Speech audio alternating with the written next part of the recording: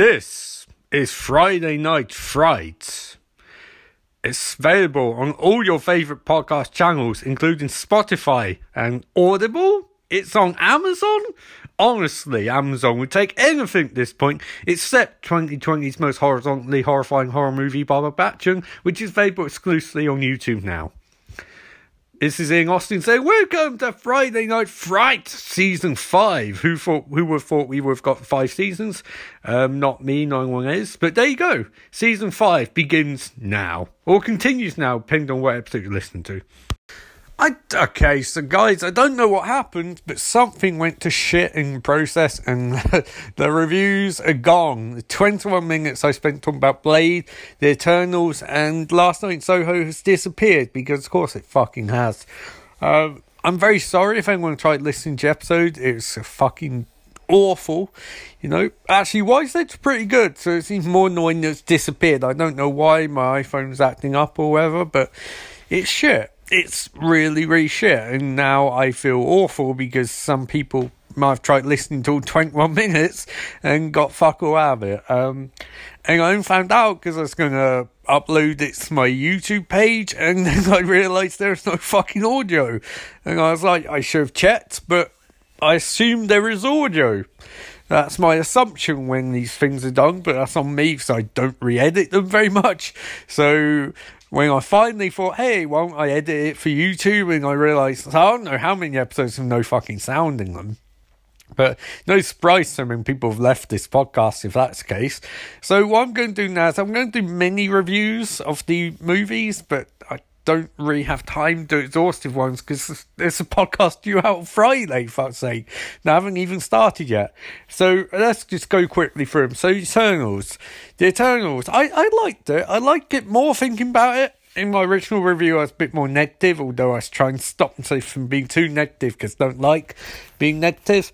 But I just felt like it was a movie which is reaching for the stars and doesn't really grasp it. It's very much like Icarus, which is kind of amusing because Icarus is in the movie, and we talk about myth of Icarus reaching for the sun, and this movie reaches for the sun, doesn't quite get there, but you have to admire it trying and adding a lot more depth and shade to the MCU. I mean, Celestials are terrifying as a concept, you know, to get to realise we've got a point where we literally have giant space characters walking across fucking space I have vertigo, so the idea of a fucking giant 5 billion foot alien grabbing other aliens from Earth and that shit's terrifying, really. And when you get into white constructs of it, like, it's batshit insane.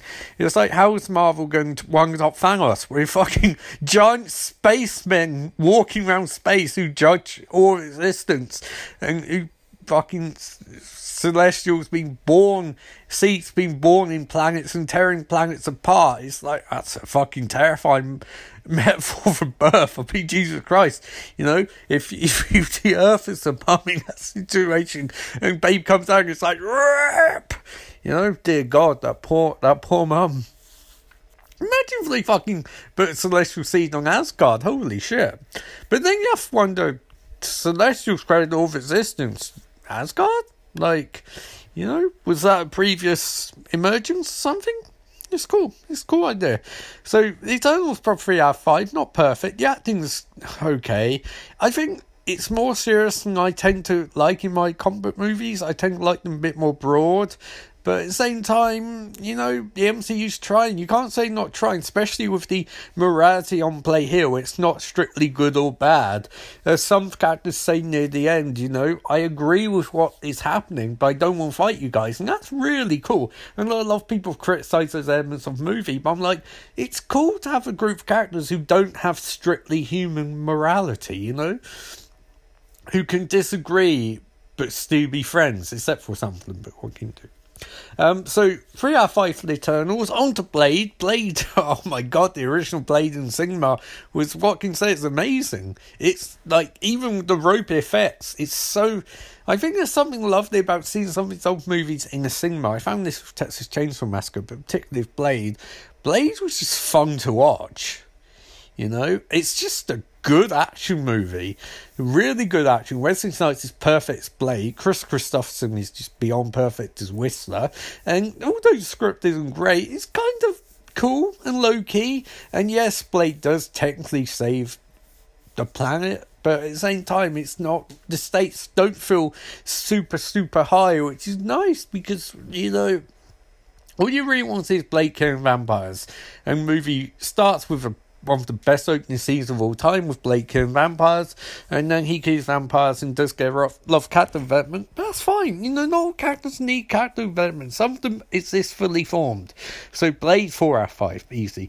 And Last Night in Soho, oh boy, this movie's been divisive, even between the horror community on Twitter, which I think the term horror community Twitter or movie Twitter, I think it's ridiculous. I really do. I think it's one big criticism. And thinks a lot of people who profess to be experts in the field but somehow can't figure out whether this is a giallo movie or not, and it clearly is a giallo movie. But I think a lot of that's because Edgar Wright in interviews was saying it's not a horror movie, and I get why he's saying that, because he's going back to the definitions for Brian Palmer movies from like the 1980s, like Blowout and Dressed to Kill and stuff like that, which technically aren't horror movies, but at the same time they kind of are. It's that weird gap between thriller and horror where if you want Oscars, it's a thriller. If you don't, it's a horror movie. And I just think it's definitely a horror movie. And that's cool. Whatever gets them the Oscars is cool, but it's a bit like saying Get Out and Us are thrillers. It's like, no, they're fucking horror movies. Like, they play the game to get the awards, but they are fucking horror movies. Like, Gone Baby Gone is not a horror movie. Gone Baby Gone is a thriller. Get Out, Us and Last Night in Soho are horror movies. Like, it's just, I wish we can get past this point where being a horror movie is something to be ashamed of. Because The Exorcist is a horror movie. It's one of the best movies of all time. Roundly praised. If it's good enough, it would transcend that stupid xenophobia bollocks the Oscars have. Where it's like, oh, we'll reward aliens because aliens, it's like, but why not reward some of the classic horror movies? Like Halloween, in my opinion, should have got best screenplay that year. You can go, oh, it's not, but like direction and script, perfect. Literally, sometimes less is more, people. Less is more. Anyway, back Last Night in Soho, where less is definitely not more.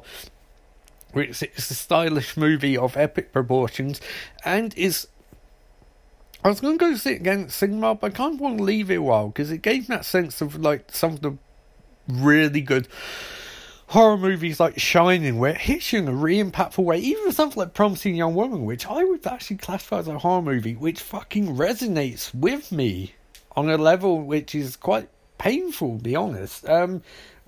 It's what I love about cinema, seeing perspectives other than your own, especially sort of female perspectives and perspectives which have been denigrated and minimalised over years. And I know Edgar Wright is a guy and he directed this, but I feel like he's made some effort to get into the perspective of what it's like for, obviously, with the rather fantastic co-screenwriter he's got, to really get to grips with how society treats women, and it's awful. And I think we're all men are in some ways guilty of not the worst things per se, but casual natures regarding in talking women, stuff like that, and treating them like objects. And I think this movie really exemplifies that, because it's a movie which, sort of like The Eternals, is quite morally tricky in that it's creating a situation where a horrible thing's being, obviously this is getting kind of spoilery territory, but